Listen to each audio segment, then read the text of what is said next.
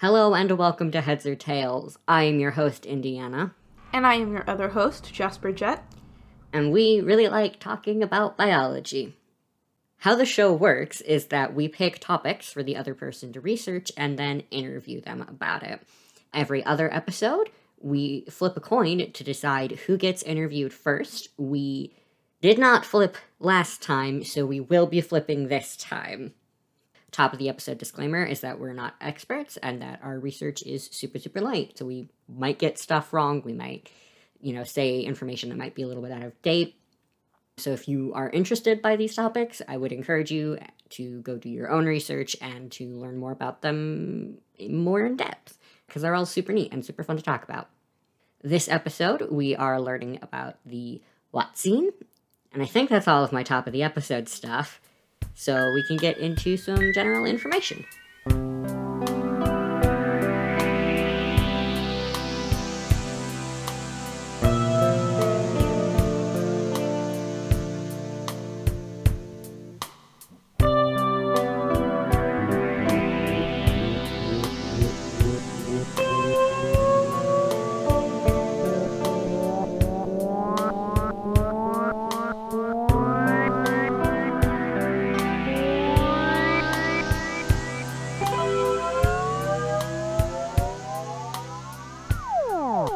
So, the scientific name of this bird is... God, I hate Greek. This is a good one. Opisthocomus Watson. That one that I'm not saying again means long hair behind in ancient Greek, and it is a reference to the feathers on its crest, which is sort of the top of a bird's head. The Watson is just the common name, and God help me, I could not identify what language it comes from. I'm assuming it comes from one of the languages indigenous to the Amazon, because that's where you can find this bird, and everything that I said just said, oh, it's this kind of bird, so presumably that's just what the bird's name is in some sort of native language. Mm-hmm. I would love to know what it is. But I could not find that. So for a general description, it's about the size of a pheasant. They actually thought it was a pheasant for a little bit and then changed their mind about that, which is about 2 feet or 65 centimeters in total length. It's got a very long neck and a very small head. Its face is unfeathered, and its skin is blue, and it has red eyes. The feathers that it has are a patterning of brown, black, and cream, the cream mostly being on its neck, the black around its shoulders and torso, and the brown down their wings. As previously mentioned, they're indigenous to the Amazon, but specifically the Orinoco Basin. That's all my basic information. Fun. I remember last time we talked about the Orinoco Basin was when we did the Pink River Dolphin. Yeah. Way back in the beginning of this podcast. That was forever ago. God, it was. I was in a different area of the country. I was at college. Yes, but moving on to my question. I mentioned it a little bit at the end of the last episode, but the bird has some interesting nicknames. What are they, and how did they get them? So, a couple of the nicknames are skunk bird or stink bird and reptile bird. Don't know why it's called a reptile bird. Couldn't find that, but I could find that that they call it a skunk bird or a stink bird because they're really stinky. Really stinky. That's funny. I guess I don't really ever think of birds as having a particular smell. So, but that is sort of the notable thing about this bird. So what makes them smell bad, and do we know how they smell? I was really tempted to say that they smell bad because they're herbivores and just leave it there and not explain things, but that's not what this podcast is about. So instead I'm going to over-explain it a little bit. Fair. Go ahead. I love it. The reason that them being herbivores makes them smell bad is because they need to ferment the greenery that they eat in order to be able to get things like nutrients and calories from it. Cellulose, which is what most plant leaves and stems are made out of, is really sturdy. It's almost impossible to digest. It's a very chemically sound structure. So if you are a creature whose primary source of food is cellulose, you have to have an extra way to break it down to get more calories out of it if you're eating pretty much just leaves or just stems and things. In this case, the extra effort that the Watsin puts into it is fermentation, and it makes them smell like literal poop. I really wish I could swear. But they smell like manure, is generally how they smell. Fun. Love that. All right, so got a little bit into what makes them smell bad. That seems to lead into my next question. Talk about its digestive system. So their digestive system is actually really cool because of the having to digest and ferment the cellulose. So it's related to, similar to how cows eat. So I don't know if this is a thing that generally people know, or if this is just because I live in Hicksville, the fun fact that got tossed around all the time, but cows have 4 stomachs. Cattle, if we're being really technical there, but cows have 4 stomachs, and that's to digest the grass they eat that is mostly cellulose. And so the first stomach that they have is called a rumen, and that is where the food that they eat the first time, they sit it there, and then they do bacterial fermentation and break it down in that stomach, and then it goes through a couple more phases in the different stomachs to get broken down even more. But that bacterial fermentation in the rumen is the same thing that the Watsin does. Now, the Watsin does not have a rumen, but it does use the same process to break down its food, and what it uses in place of a rumen is a specialized crop. And a crop, for people who don't know, in birds is a pouch for food storage. So if they eat food and then they don't eat it right away, they put it in the crop. Raptors particularly usually have a crop, and so they'll eat just a bunch of meat that they could not possibly digest all in one sitting, and then let it sit in their crop while they go fly off and let it digest more slowly.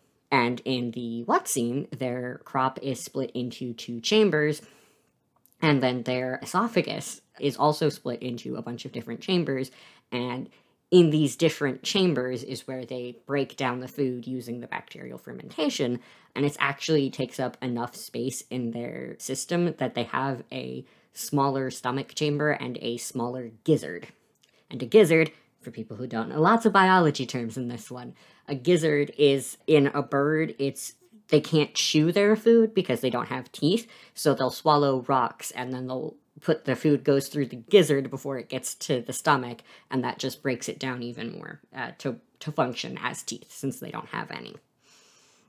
So they have to break down all of their food a bunch of times before they can digest it. I could have gone so much further into this, but I had slipped down so many Wikipedia holes that I'm like, you know what, I'm going to stop it here. That is basic information. Right. It's cool to hear about, though, because I've heard some of these terms, but I didn't know exactly what they were, like, specifically gizzards. Like, that's cool. I didn't know they eat rocks. That's funny. Yeah. All right. Final question.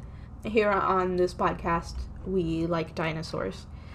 Comparisons between this bird and the Archaeopteryx.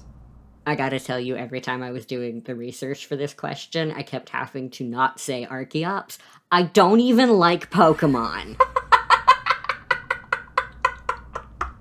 I am not a Pokemon person, but my brain kept going Archaeops. Which is so funny because I am, and I hadn't made that connection. That's what this is the fossil that it's based on. Oh, rad.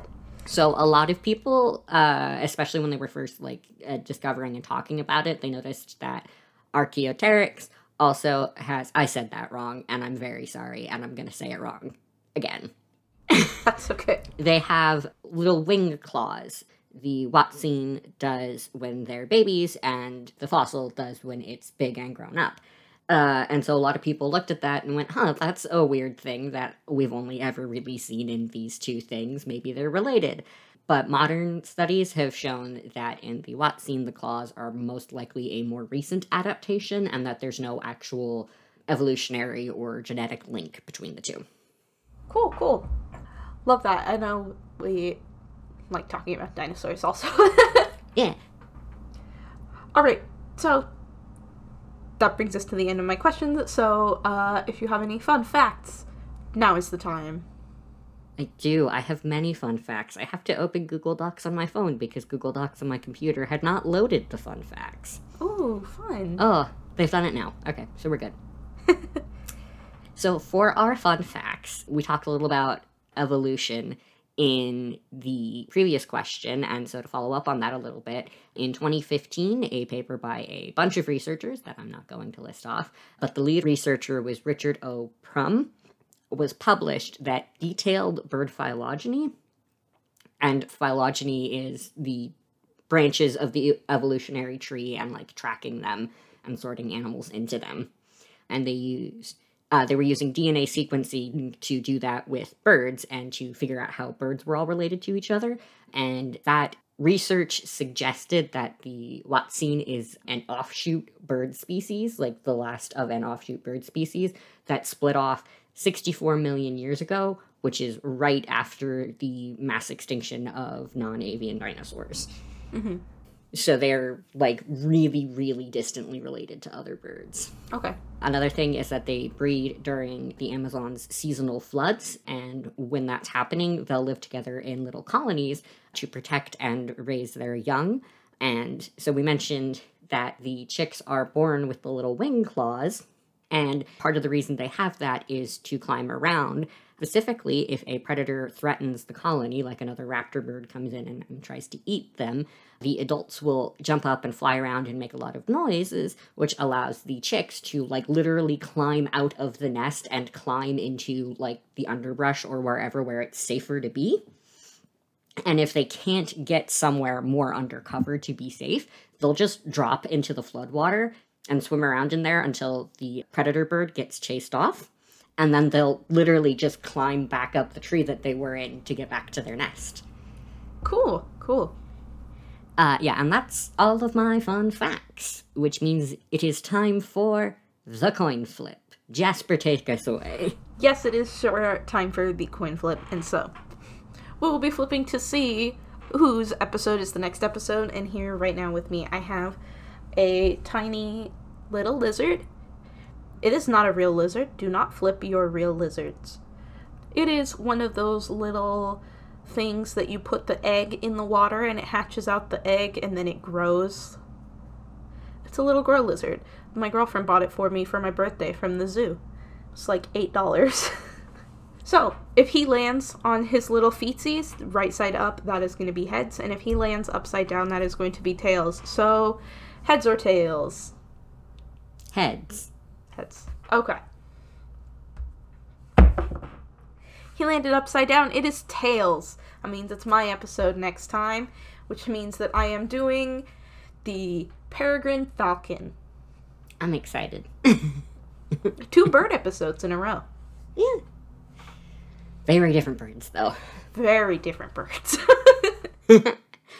All right, and every episode, we try to shout out Black, Indigenous, or people of color businesses that we think should get a little bit more love. These aren't sponsored segments. We just found them and thought they were cool and wanted to talk about them. I'm not actually going to be shouting out a business today because I do not buy things or require services. I'm not a fan of stuff, generally speaking.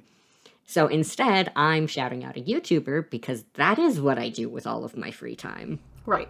So Foreign Man in a Foreign Land is a YouTuber from the Bahamas who makes a lot of videos talking about the history and culture of the Caribbean. He breaks down a lot of like harmful stereotypes, origins of a lot of things we associate with the Caribbean, and gives excellent insights into the history of like Blackness outside of America. And it's very much, watching his videos is like falling down a Wikipedia hole because they're all like brilliantly explained, fairly short, and he links in a bunch of different things if he references something that he's talked about before. So you can just click, and you learn a whole lot, and it is all very, very well presented, and he like admits that what his failings are and where he's limited in his scope. But the thing that he says a lot is if you don't tell your story, they're gonna tell it for you and they're gonna get it wrong. And so this is him attempting to combat that in the way it relates to the Caribbean. 10 out of 10, do recommend. A lot of fun. That's awesome. Education like that is very important. Yeah. And with all of that, I have been Indiana. And I have been Jasper Jet. And this has been our latest episode of Heads or Tails. You can contact us at Heads or Tails 20 on Twitter. We also tweet, usually, when the episodes go out. Usually right when they go out. Sometimes we forget. But right around the time the episode come out, so you can check that for updates. We are Heads or Tails Official Podcast on Facebook, or you can email us at headsortailsofficialpodcast@gmail.com. And that's the episode. Bye, everybody. Bye-bye.